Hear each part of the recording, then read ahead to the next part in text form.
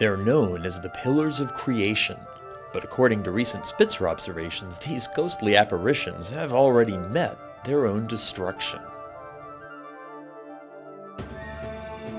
This is the hidden universe of the Spitzer Space Telescope, exploring the mysteries of infrared astronomy with your host, Dr. Robert Hurt.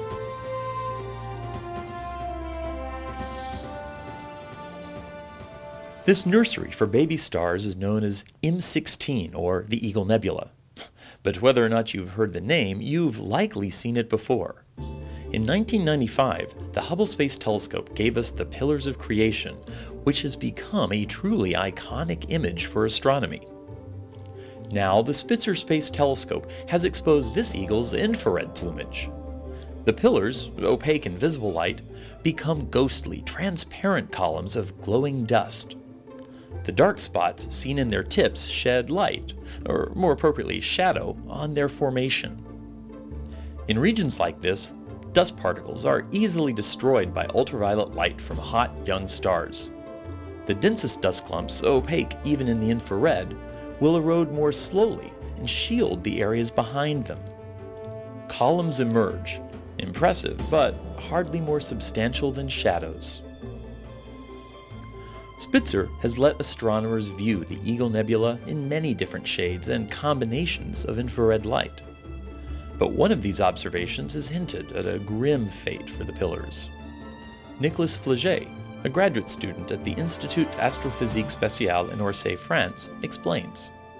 When we use the 7 infrared color image that Spitzer obtained from the Eagle Nebula, we see that 6 of them just really look almost exactly the same. But one of them, the 24 micron image, is completely different from the other one. The oddball warm dust at 24 microns is here seen as red, while the cooler dust at shorter wavelengths is blue-green. We see that there is a dust which is much more hot inside the nebula, and to explain this, we guess that there is a shock wave that hit the dust and the gas that didn't hit the pillars of the creation.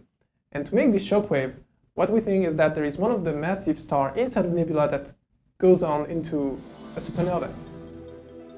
Fleget and his team estimate the light from this eagle-born supernova explosion would have reached Earth 1,000 to 2,000 years ago.